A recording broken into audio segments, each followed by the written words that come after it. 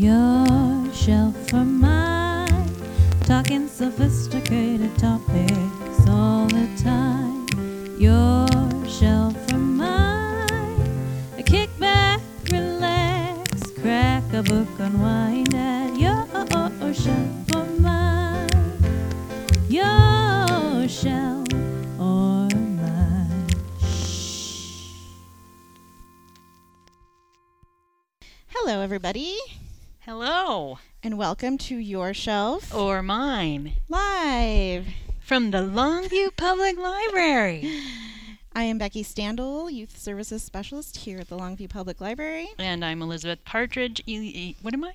You're the Adult Services Librarian. At the Longview Public Library. And we are joined here with By Jennifer King, Youth Services Librarian, Chris Skogset, Library Director, and Austin Brigden, Library friend. Employee. Austin works here.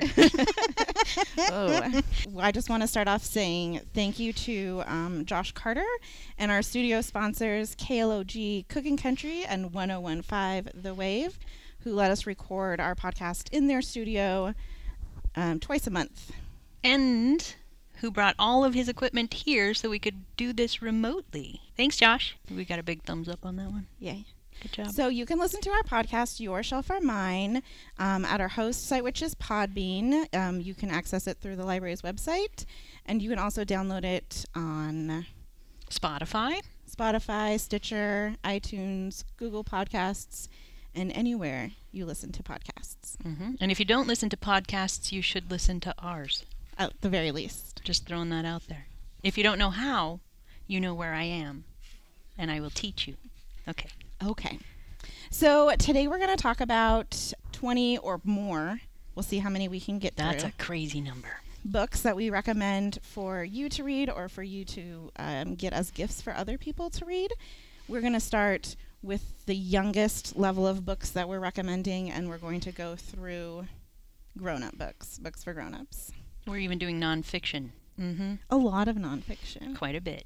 So we will just jump right in, and Jennifer will get us going. Hello. So the book that I chose, at least to get us started, is a picture book, and it's called Paper Sun. It's the inspiring story of Tyrus Wong, immigrant and artist.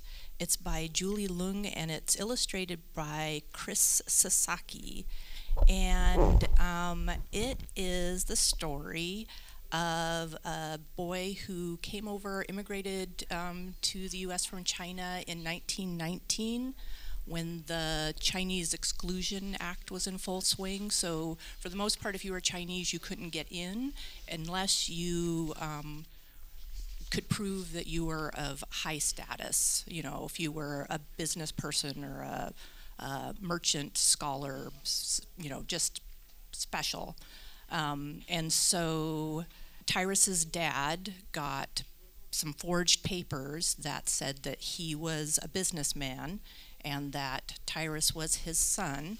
And so they came to the United States, and on their way over, he had to memorize the story about who this boy was that he was pretending to be. So when they got here, they made it in, but Dad had to, they were pretty poor. Dad had to find work, but he loved to draw.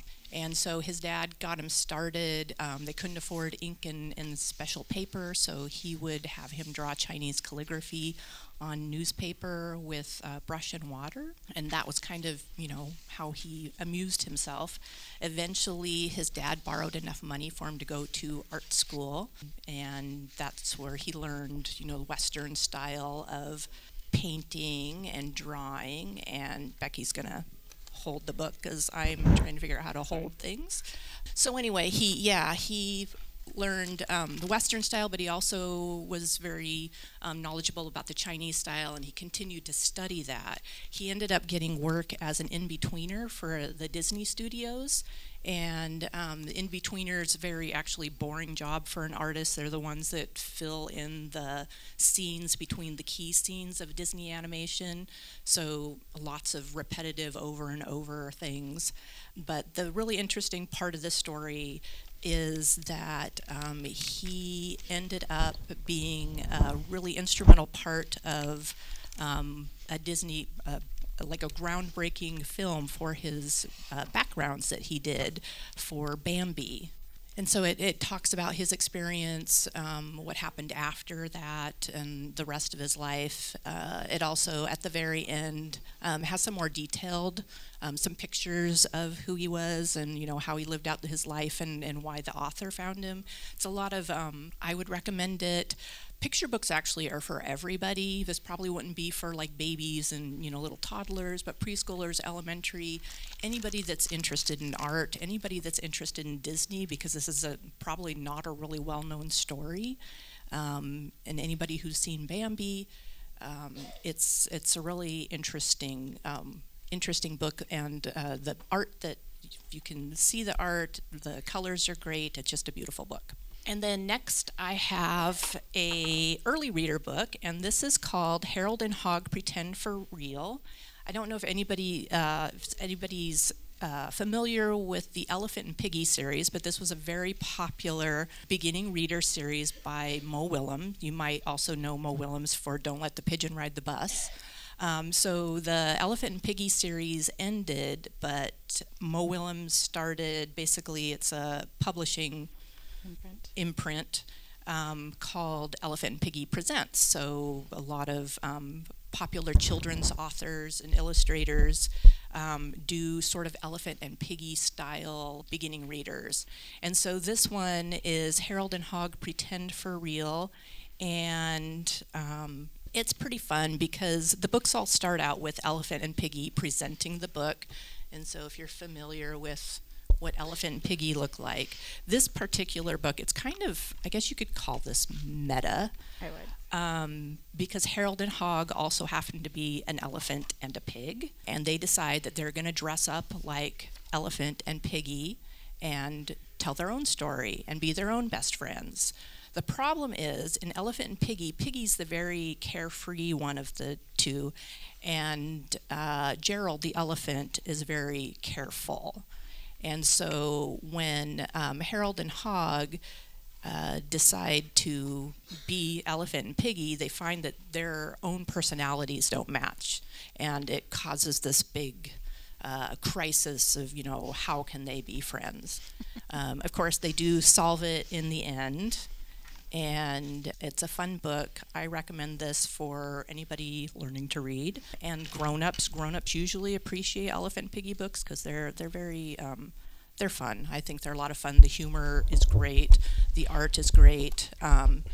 Pigeon makes a cameo appearance in this one, and it's just a fun book. So highly if you haven't read the Elephant and Piggy books, those are some of my absolute favorite books. I forgot about that pigeon cameo. It's so silly.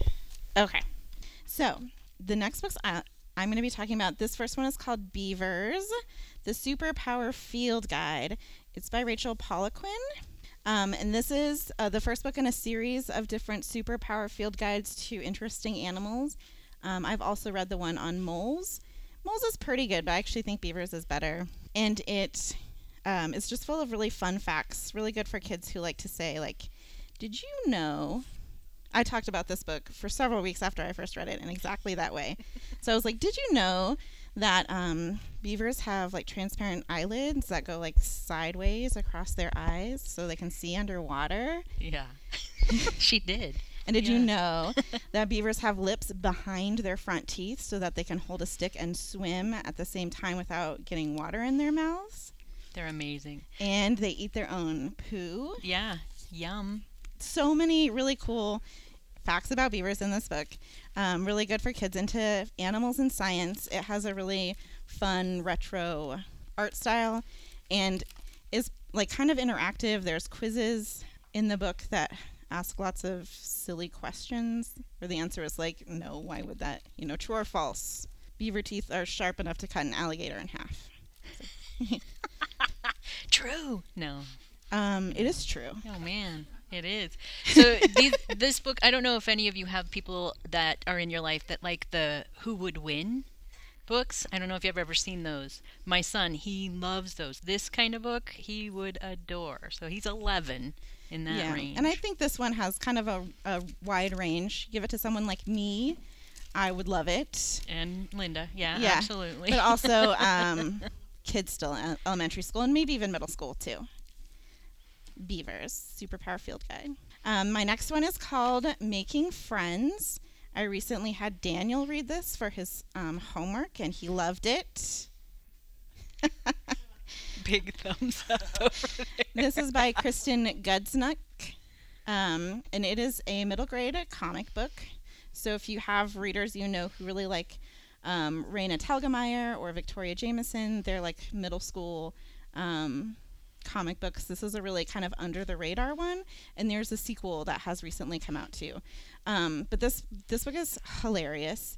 It's about a girl whose great aunt has recently died, and the family is like fighting over the stuff that she left behind, and she ends up being able to grab one of her old sketchbooks, and when she takes it home, she finds out that whatever she draws in the sketchbook comes to life when she draws like the head of an anime character she has a crush on, and he like pops up in her bedroom. It's so funny. So it covers like a lot of like wish fulfillment stuff, but she's also having problems in school with friends, and so she ends up drawing herself a new best friend, thinking that's going to solve all her problems. Spoiler alert. It doesn't. Oh no. It's really, really funny, and there's so many gags. There's so many like gags in the background of the artwork too. I feel like you could read it several times and still see new jokes inside. This next book I recommend is called Pumpkinheads. This is also a graphic novel. I would recommend for like middle school and high school. It's by Rainbow Rowell, who is New York Times bestselling author. She does also the Runaway comics, and she's written lots of like books too. And then the art is by Faith Erin Hicks. This takes place on Halloween over the course of just one night. These two friends have worked every fall in the same pumpkin patch together. It's like the Disneyland of pumpkin patches. There's a map on the end papers. And this is their last night at the pumpkin patch ever. So they decide they're going to really make it count. And so, let's see. This character's name is Josiah, and this is Deja. And Josiah's had a crush on the fudge shop girl for the last 4 years. And Deja's like, we're finally going to do something about it. So they end up kind of going everywhere around the pumpkin patch looking for her. Lots of hijinks ensue. There's like a background gag throughout the book where there's a goat that's on the loose. They stop at all of the different places. Kettle corn, Frito pies, s'mores, apple cider slushies, pumpkin bombs, which is a made-up food that sounds amazing. And it's just really fun. Cute, has a bit of romance in it, really fun, like seasonal book. I loved it a lot. Here's a little sneaky peek of the inside. Yeah, anything that has romance in it, you can pretty much rest assured that Becky will have loved it a lot. Well, that's not necessarily true. Almost. And then this book is checked out, so I just printed a picture. I was going to bring my copy from home, but I forgot. This one is called Skyward. It's by Brandon Sanderson. If you don't read children's and teen books, you might also know him because he writes a lot of adult fantasy and science fiction as well. Skyward is the first book in a 4-book series. The second one is coming out next week. But it takes place on a different planet that like the people who live there had to like crash land on this planet and then like make an underground community there, and they're constantly under attack by like an alien race that they know really nothing about other than the fact that they keep attacking them. And they've been fighting these people for years and years. The main character's name is Spensa, and her father had been a fighter pilot fighting the aliens and had turned traitor and was killed in battle. And she's been kind of living under that shadow ever since.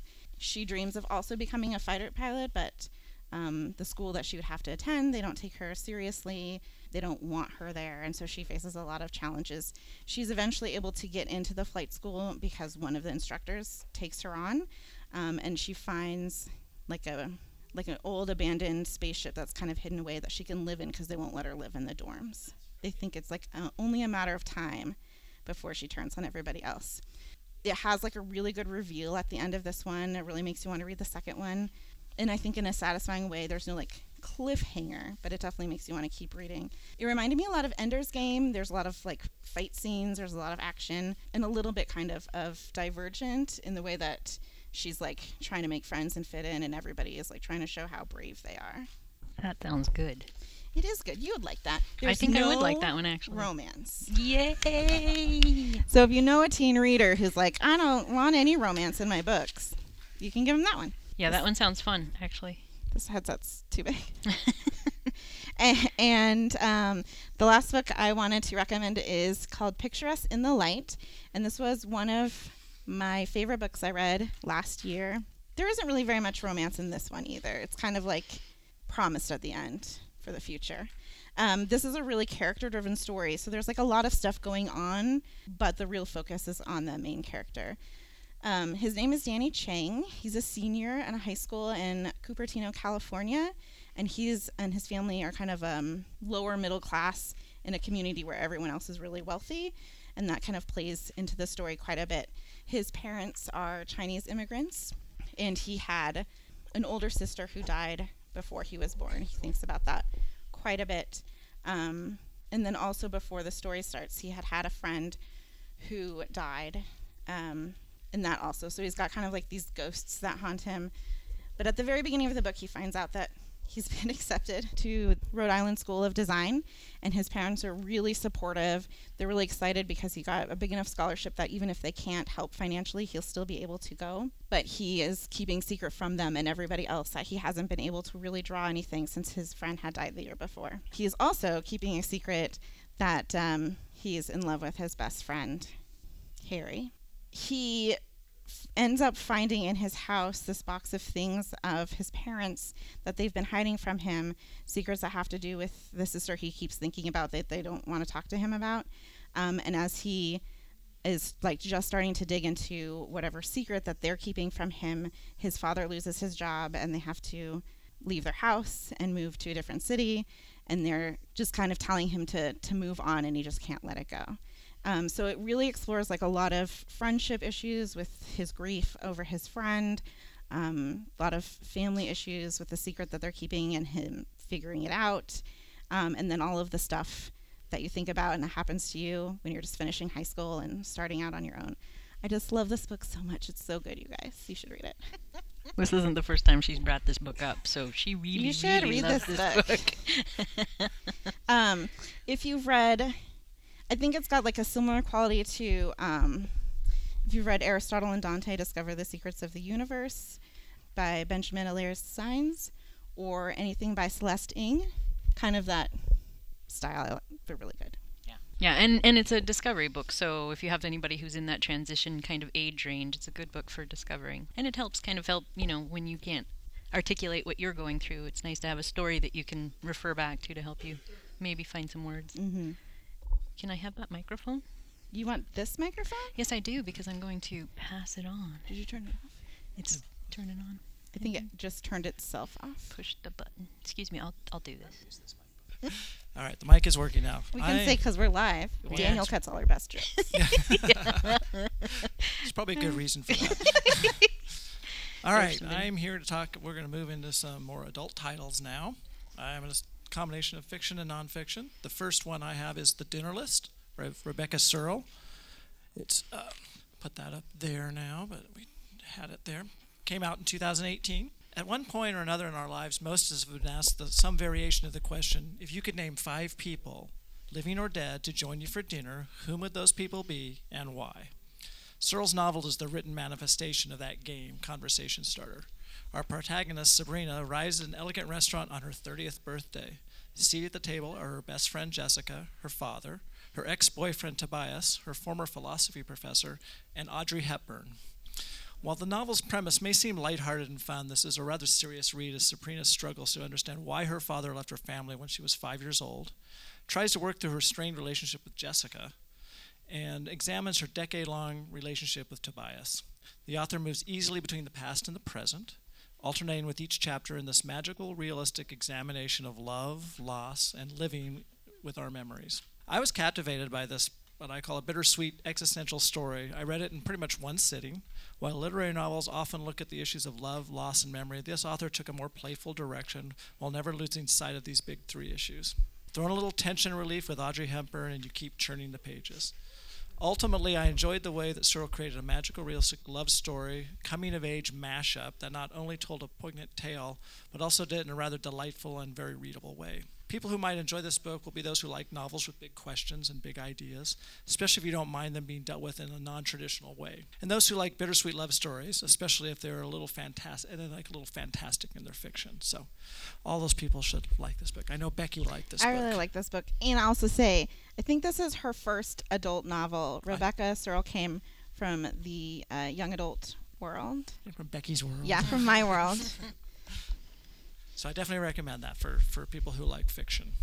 My next one is also a fiction. It's the one up here in the front right here.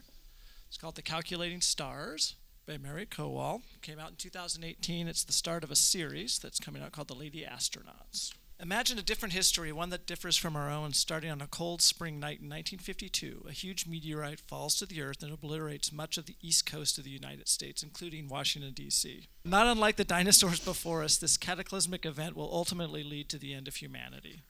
The only hope humanity has from this looming climatic threat is a radically accelerated effort to colonize space, one that will require a much larger share of humanity to take part in the process. Our protagonist, Elma York's experience as a WASP pilot and a mathematician earns her a place in the International Aerospace Coalition's attempts to put the man on the moon. She is there as a calculator. However, with so many skilled and experienced women, pilots and scientists involved with the program, it doesn't take long before Elma and the other women begin wondering why they can't be the first into space.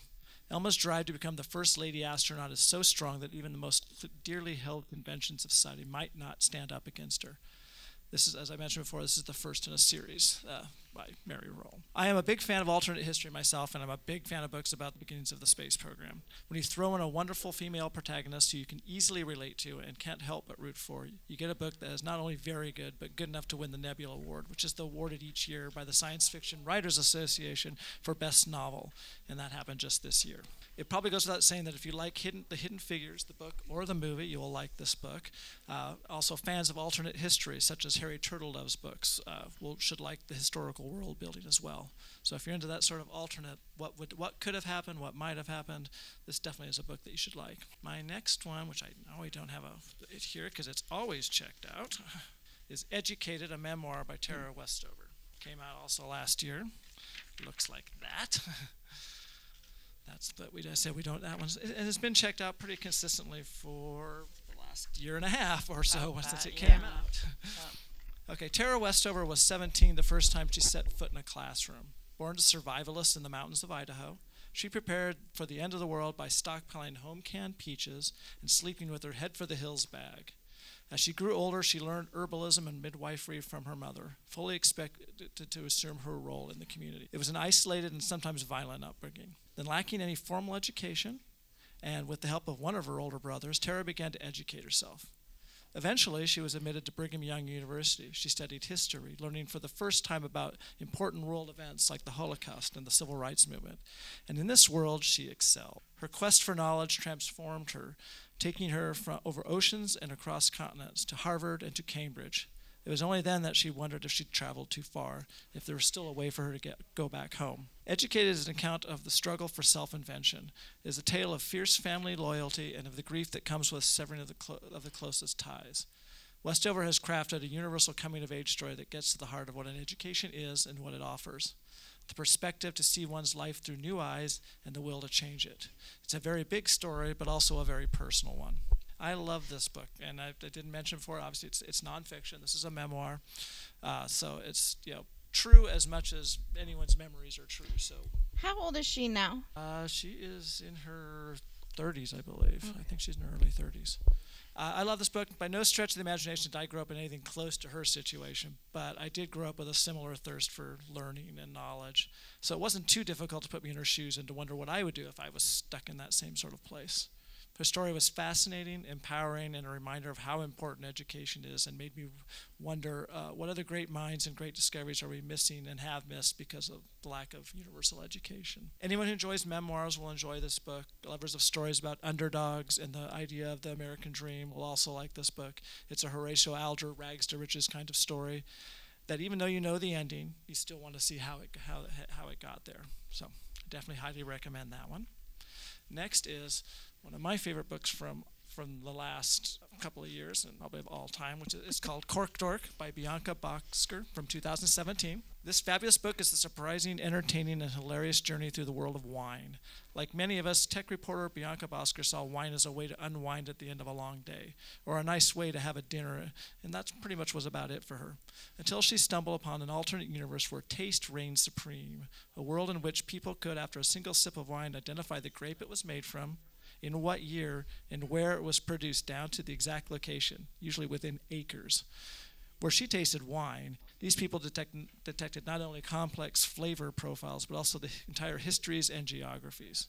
Astounded by their fanatical dedication and seemingly superhuman sensory powers, Bosker abandoned her screen-centric life and set out to discover what drove their obsession, and whether she too could become a cork dork. Thus begins a 1.5-year-long adventure that takes the reader inside elite tasting groups, exclusive New York City restaurants, and a California winery that manipulates the flavor it bottles with ingredients with names like Mega Purple, and even a neuroscientist's fMRI machine, as Bosker attempts to answer the most nagging question of all: what's the big deal about wine? Funny, counterintuitive, and compulsively readable, Cork Dork illuminates not only the complex web of wine production and consumption, but how tasting better can change our brains and help us live better lives. This book was a life-changing book for me, as some of the people who I talk to a lot, like Elizabeth, know. This book opened my eyes to the world of wine, and it's in ways that I didn't imagine before. Grapes and winemaking have become a big passion in my life, and this book is partly responsible for that. So I talk about this book all the time, and I do a Becky, and I stick it in people's hands and tell people to read this book.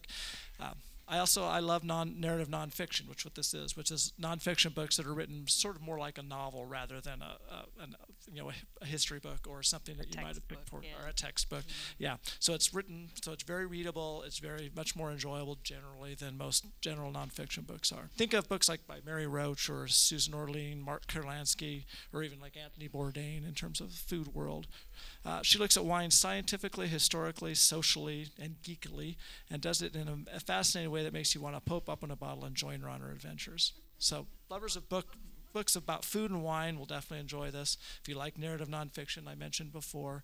Finally, people who like to read about science could also enjoy this book. She explores not only the science of taste, but also the often overlooked sense of smell that makes taste possible. Definitely read that one. You don't get anything else from tonight. Read that book. Hey. Just that. Just that. Okay, then the next one I'm doing is Love and Ruin by Paula McLean, because it looks like we still have plenty of time. 2018. This is a novel. Having focused on Ernest Hemingway's first wife, Hadley Richardson, the book is buried under there. So in their first book, she talked about Hadley Richardson, Ernest Hemingway's first wife. That book came out in 2011. McLean turned to his third wife, writer Martha Gellhorn, in this novel. As she did with Hadley and with Beryl Markham in Circling the Sun, which came out in 2015, McLean closely follows previously published biographical material to create her novel. A journalist who landed with the troops at Omaha Beach and the author of books of fiction and nonfiction as well as a play, Gellhorn is considered one of the most important war correspondents of the 20th century. In fact, even though she was getting quite older, she went to Vietnam and did correspondence from there as well towards the end of her career. The novel begins when she meets Hemingway in late 1936 in a Key West bar and follows a budding platonic relationship that eventually turns into a love affair. It is in Madrid, covering the Spanish Civil War, where she finds her calling as a journalist. With the war over, Martha joins Ernest for what seems to be an idyllic life in Cuba filled with writing and romance. However, by the time Martha marries Ernest in 1940, she worries that her husband's oversized personality, magnetism, and talent might crush her own spirit and her own ambition. Ultimately, they don't, but his selfish childishness, competitiveness, and vindictiveness make their relationship end. Martha comes across as a strong woman who will stand up for what she believes in, both for herself and for the world. Paula McLain is one of my favorite novelists, and I've loved all three of her historical novels, the three that I mentioned previously. For this book and for The Paris Wife, it didn't hurt that I'm a big Ernest Hemingway fan. I like his writing, and I'm fascinated by his all-too-human character for all its faults and flaws and everything else, which are many. However, McLain's skillful writing and wonderful storytelling bring the characters, their stories, and their eras to life. Any writer who can do that is well worth reading. I would recommend this book to others to anyone who likes historical fiction, especially about the 20th century. I would also recommend them to anyone who likes novels centered around strong female characters in a male-dominated world. And last but not least, I will mention Calypso by David Sedaris from 2018, the writer and humorist and NPR personality.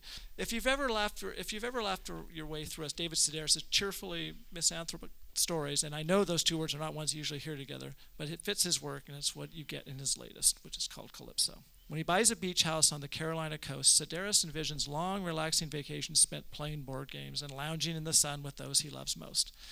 Life at the C-section, as he names the vacation home, you'll get a little sense of his sense of humor just from that if you haven't heard him before, is exactly as he imagined, except for one tiny, vexing realization. It's impossible to take a vacation from yourself. So with Calypso, Sedaris sets his formidable powers of observation toward middle age and mortality.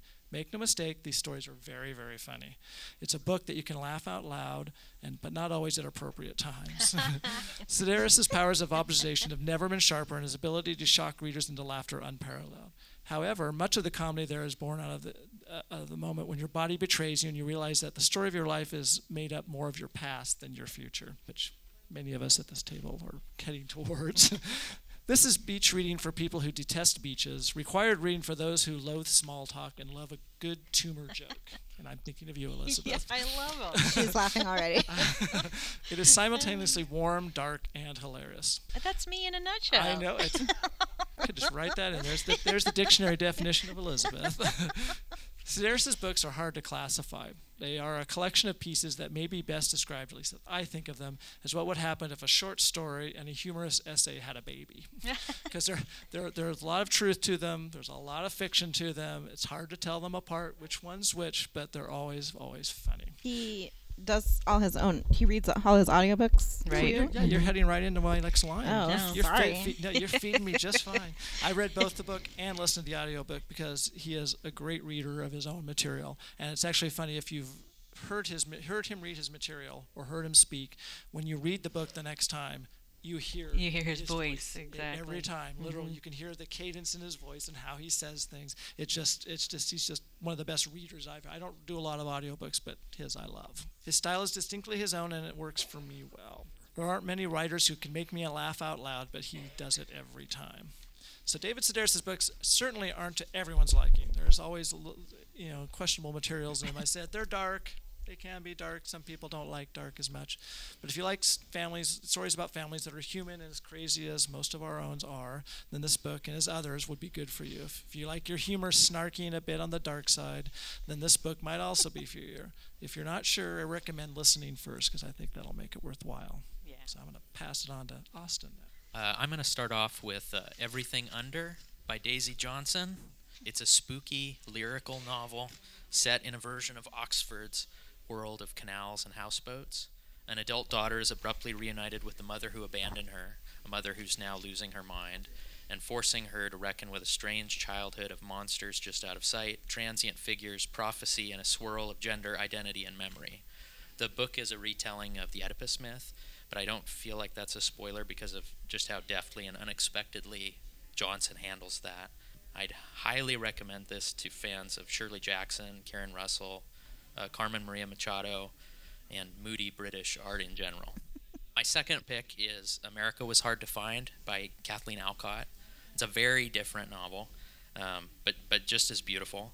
Sprawls over the latter half of the 20th century without ever delivering a sentence that isn't gorgeous.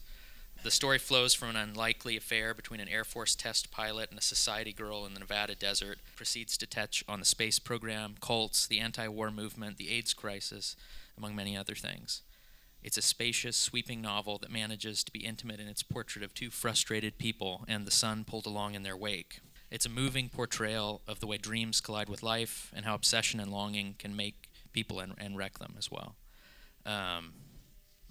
Moving to nonfiction, Say Nothing by Patrick Radden Keefe. This was a book I've been waiting for years, ever since I read a piece he wrote about Belfast in the New Yorker. He brings us the Troubles in Northern Ireland, which is the guerrilla war between Catholic paramilitary groups who wanted to unite with the Republic of Ireland and loyalist paramilitary groups, as well as the British military. It centers particularly on Belfast in the 70s and 80s, bringing us the conflict in a novelistic way through the stories of a cast of fascinating characters. The book is animated by a mystery, the disappearance of Jean McConville, a Catholic mother of 10 who was taken one night in 1972 and never seen again. It reads like the best true crime and manages to present the Troubles in all its muddle and sadness and idealism gone awry. It also looks at the long aftermath of an event like the Troubles, how folks try to return to regular life and try and fail to make peace, try and sometimes fail to make peace with who they've been and what they've done. Highly recommend it to fans of true crime, history, and investigative journalism. Lastly is Heavy by Kiese Lemon. It's a fierce memoir delivered as a direct address to Lemon's mother. It deals with growing up black in Jackson, Mississippi, becoming a writer, binge eating, gambling addiction, domestic violence, and much more. The characters of Lemon, his mom, and his grandmother are vivid and complicated. Lemon is one of the most honest, perhaps bravest writers I know of, pushing past easy answers, pushing past the most comfortable versions of our stories to a level of honesty rarely seen. It's a book that makes you think about your own stories that you tell yourself as well as others and why you tell them that way and what you might discover if you let go of those versions. And I recommend that to people who like books like Jesmyn Ward's The Men We Reaped, Ta-Nehisi Coates' Between the World and Me, and the work of Roxane Gay. Very nice. I don't need that microphone. But it's not your turn. Oh, it's Jennifer's turn. She needs the that microphone. There you go. Look at me being so patient. She's being really good. Have you ever seen this before? This is like right. a first. So, do we have time for 2 or 1? You have time for 3. Okay, I'm going to do probably 2. There. Our copies are both checked out. This is by Tommy Orange. I believe it's his first novel. Native American author who lives in Oakland, and his story centers in Oakland. It follows several characters, and it all leads up to a powwow that's going to happen at the Oakland Coliseum, I think. And it's interesting. It starts out with a prologue that he's written, basically just a summation of the history of the Native American in the United States, and kind of centered around the Indian head on the TV test pattern and the buffalo nickel and there's a lot of satire in it, and it starts with that image, and then it runs into this story that is told in pretty short chapters, and each chapter is a different character. And you have probably about a dozen characters, and each chapter is leading on to the climactic ending. So there's some tension there, and there's some humor there, and it's a variety of Native Americans with different backgrounds, experiences, ages. There's a young man with fetal alcohol syndrome who is working with someone where there's we know early on that there's a robbery being planned to happen at this powwow. There's another woman who, as a child, spent some time on Alcatraz because it was occupied by Native Americans in the late 60s. And so it's giving a different view to me, especially of the Native Americans, the urban Native American. It's we have our ideas of indigenous peoples living on reservations and having their homes And then these are people that are rooted in a city, and the author or the title comes from Gertrude Stein, where she's talking about going back to her childhood home of Oakland and seeing all the changes and realizing that there is no longer any there. And so it's an easy read.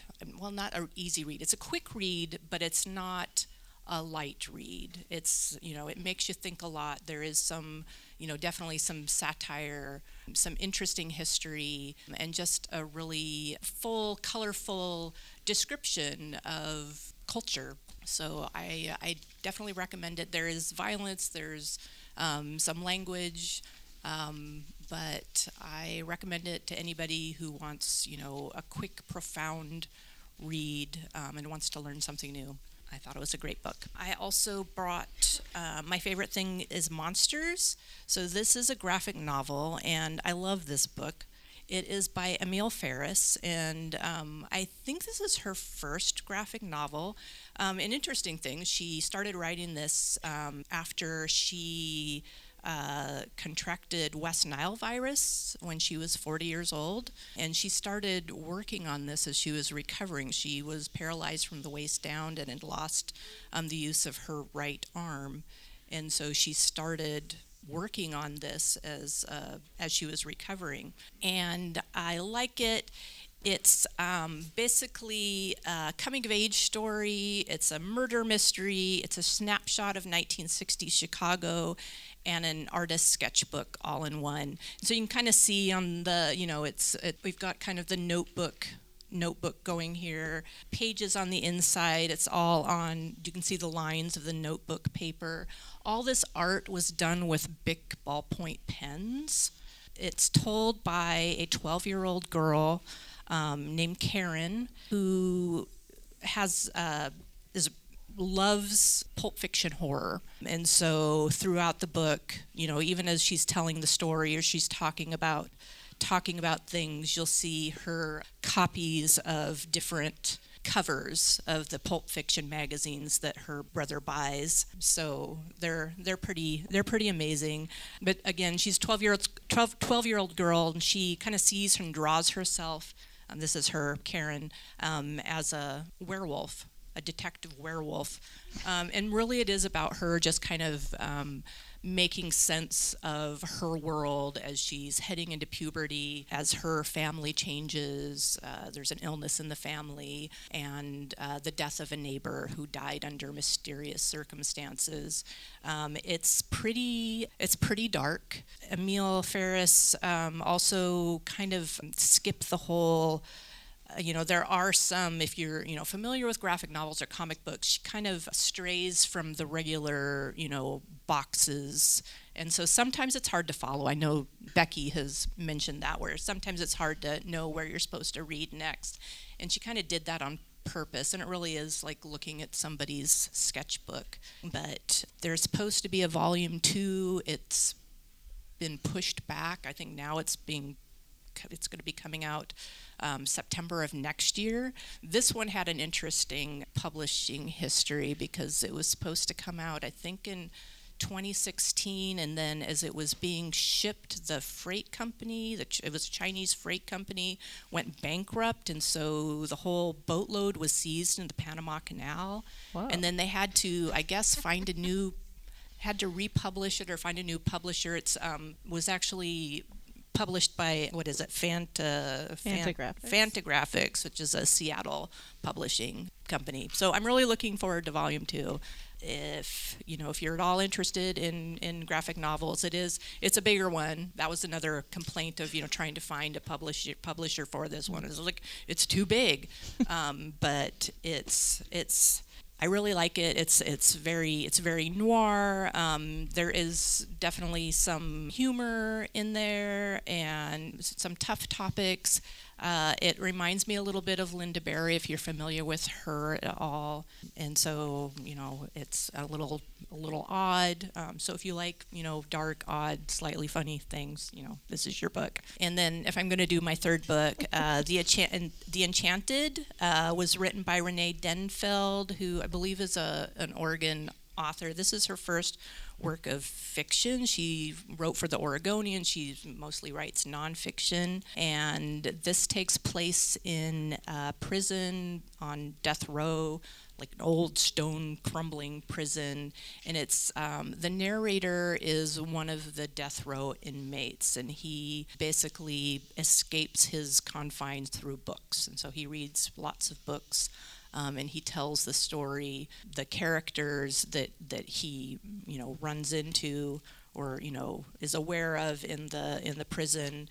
It's told kind of like a fairy tale, and nobody really has a name. There's the lady, and the lady is she's an investigator, and she works to get prisoners off of death row. There's a fallen priest, and we don't really learn until later, why he's the fallen priest. There's the warden. And the only one who really has a name is York, and he's one of the death row prisoners that the lady has been sent to help, but he doesn't want help. So there's the story of her, finding his background, why, how, whether he is redeemable, whether he should be off of death row, even though he doesn't want to be. There's also there's a lot of magical realism in here. So there are, the golden horses, and there's little, what did he call them?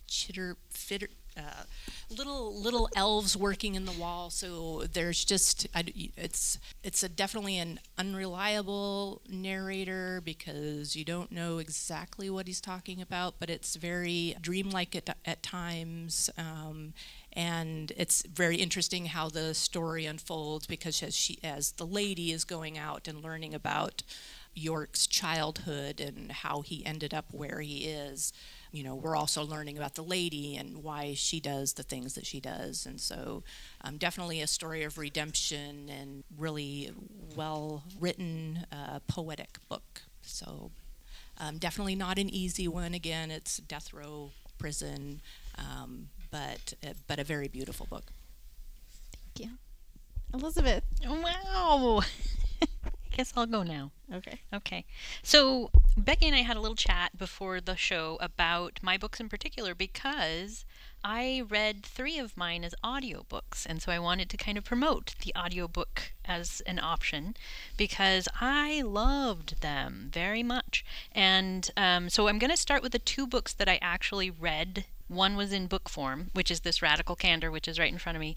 And the other one is Useful Phrases for Immigrants, which was only available as an ebook, which means it was on my tablet but not audio. So Radical Candor, with the subtitle of Be a Kick-Ass Boss Without Losing Your Humanity by Kim Scott, was a really good book for anybody who is in a position of leadership who would like to improve their relationship with the people they supervise or with the people they work with without being a jerk. Because, many times people are bosses, but then they're jerks. I'm kidding. Whoa. But she actually talks about her time working for Google, where she went in there thinking she was cocky and she was it and she was all the boss that she needed to be, and nobody wanted to do anything with her, for her, or around her. And so she had to figure out, well, what is going on? Why am I not getting the response that I think I should be getting? Well, it was because she was a jerk. And so it teaches you little steps about how to relate to somebody without making them feel bad, without making them feel less, but making them understand that they have responsibilities and that they have expectations that they need to meet, but still respecting them as people, respecting their skills and abilities, and then actually promoting those skills and abilities to a higher level. So really a good book for anybody who wants to figure out a different way to relate to other people in a way that is honest, because I have a problem about I can't not tell you what I'm thinking. And so this book was really good for me because I still need to tell you what I'm thinking about, what's going on and what we're doing together, but I need to do it in a way where you understand I'm not being critical of you. I'm just being honest with you, and you need to be honest back at me for this relationship to work. So I liked it quite a bit. So if there's anybody in human resources or who finds themselves in a leadership role where they're a little bit lost about how to relate to other people, I think it would be a great book. The other one that I read that was read was called Useful Phrases for Immigrants, and this is what the cover looks like. This is a book of short stories, and I actually talked about this already on Your Shelf or Mine, but I liked it quite a bit, so it's having a comeback. It is all short stories written by Mei Li Chai, and it is about being a Chinese immigrant in the United States, and many times a second generation. So she wasn't actually the immigrant, but her parents immigrated. And so she is living a life of an immigrant, although she was born here. And so she's trying to fit in and relate, and relating the stories of how her parents had to navigate their new world, trying to live their old lives. So there were several stories in here that were heartbreaking. I mean, completely heartbreaking, where you had to watch a family completely disintegrate to nothing. And they started out so strong when they were in China, and then they came to the United States, and now their family is ruined. It's just completely ruined. And then there are others where you just, it's kind of like your David Sedaris, where you just laugh out loud and just like, what what did I just read? That's crazy. But it's a bunch of short stories that some are short, some are long, some are very, very deep, some are very, very lighthearted, but definitely a good read for anybody who likes to read about different cultures, coming into a new world, and short stories. And who doesn't like short stories? I love them. We really like short stories. The nice thing, too, about short stories is that you can come back to it. So if you read a few short stories, you can always come back to it and finish the rest. If you set it down, you don't have to start at the beginning again. Exactly. You pick it back up. Yeah. Yeah, and then the other thing about short stories that I feel no guilt is if I don't like it, I just don't read that story. Becky would feel guilt about that, but I don't. So now I'm going to talk about 3 of the audiobooks that I listen to, and I'm going to save my favorite for last. So the next one I'm going to talk about is called The Library of Lost and Found, and that's what the cover looks like. And this is by Phaedra Patrick. Now, the reason I read this book was because I had read The Curious Charms of Arthur Pepper by the same author, and so I'm bringing them both up because I did listen to both of them. This one made it to the podcast last year, and so this one, actually this wasn't for the podcast, I just read it because I had read the previous, and I'm going to make a judgment here. I liked this Curious Charms of Arthur Pepper better than I did The Library of Lost Things, but The Library of Lost Things has a completely different feel to it, where the author, or the protagonist, it works at a library, so of course I gotta read that, right? And she has a hard life of living in her library world, where she's actually not even employed there. She just does a lot of voluntary activities, runs programs, runs the book club, in the hopes of getting a job there, and they keep passing her over for other people. Aww. And so it's a very sad, horrible existence that this woman lives. And then she lives alone because she quit her whole life to go take care of her ailing parents, and then her parents died, and now she's alone, and her house is covered with all of her parents' old stuff, and so she's just living. She just exists. She has no life. And the one thing that she really wants is to work at that library, and she can't even get that, even though she gives every bit of herself to that. So this is kind of a story about a woman who has given everything to everyone else and lost herself along the way. And so it's how she finds herself. So it's the Library of Lost and Found, because she starts out super lost, and in the end, good things start to happen. Spoiler alert? Sure. No. It just, I haven't read either of these, but I've heard about them. It seems like it has a lot of the same themes as this other one. Yeah, The Curious Charms of Arthur Pepper was very cute. It was not cute. I'm going to rephrase that, because it starts off when this man's wife dies. And so that's not cute, right? But as he goes through all of her stuff to take to their version of Goodwill, because this takes place in the UK. The UK. But Arthur finds a charm bracelet with all of these strange charms hidden in one of his wife's old shoes. And he doesn't recognize any of the charms except for one he knows that came from his kids. And so he goes through all of these charms and tracks down where each one of them came from and learns something new about this woman he'd spent his whole life with that he never knew about her.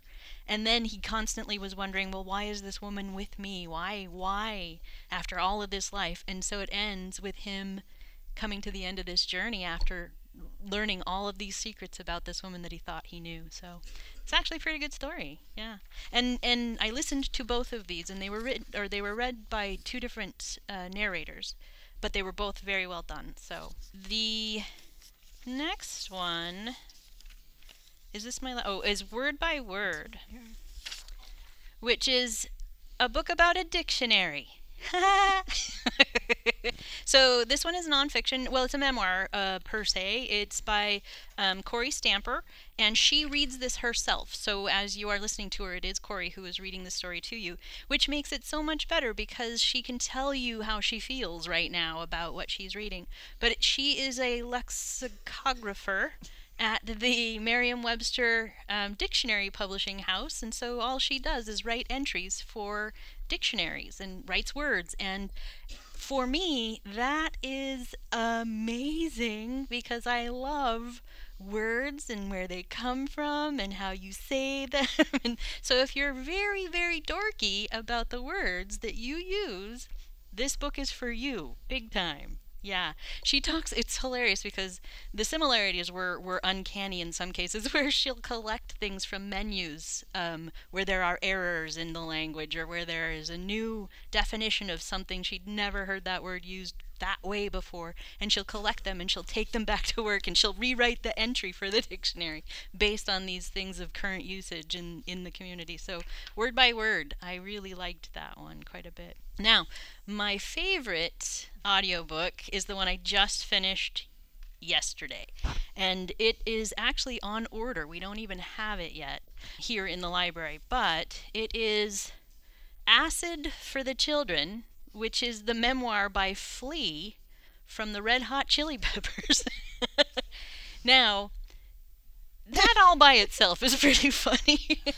But what was amazing... Now, if you don't know the Red Hot Chili Peppers, you need to know that there's a lot of drug use, a lot of ridiculous behavior, a lot of things that have happened during... He's a rock star, and he lived that lifestyle as fully as he possibly could. And so there's a lot of things in his background that are unsavory, but sometimes quite entertaining. But he wrote it and read it, and it was amazing the depth of feeling that he was able to put into his stories. And the reason that I enjoyed it very, very much was at the very beginning, he spends several tracks of this, chapters, talking about the love and respect he had for his grandma. It's amazing how much this man respected and loved and followed everything that his grandma did. And you read that and you're just like, fine, I'm going to read the whole thing. It's pretty good. It was amazing. And as he started to get older and older and older, he had a rough life with a lot of strange things that happened to him that made him who he is. And so you kind of understand a little better the Red Hot Chili Pepper attitude. But it was really, really touching to hear how much feeling he has been able to put into this and his writing. The one thing that I loved about this that I did not know, and I don't know anybody knows it, is this man and his sister spent hours reading books together when they were little. And for a very long time, they would share their books and they would talk about their books, and books really helped shape his entire life. And that, for us, well, yeah, of course, that's amazing. So I would very, very highly recommend Flea's Acid for the Children. And if you like rock stars, if you like memoirs about celebrities, it's a good story. It really is. So those are mine. But I have a bonus, don't I? Yeah. Okay. I'll do that one really quickly. So it's on your list. Is it this one? Yeah.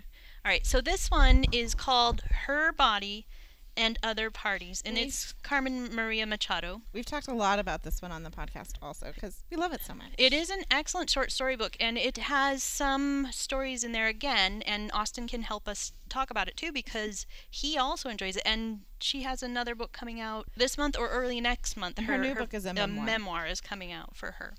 But there was one story that Becky and I just laughed and laughed and laughed because it goes on forever and ever and ever, and it's a retelling of Law and Order Special Victims. It's a complete retelling of the show that Law went and on Order forever. Special Victims. It's still on. Yeah, I guess, yeah. It's called Especially Heinous, and it's like recaps of every episode.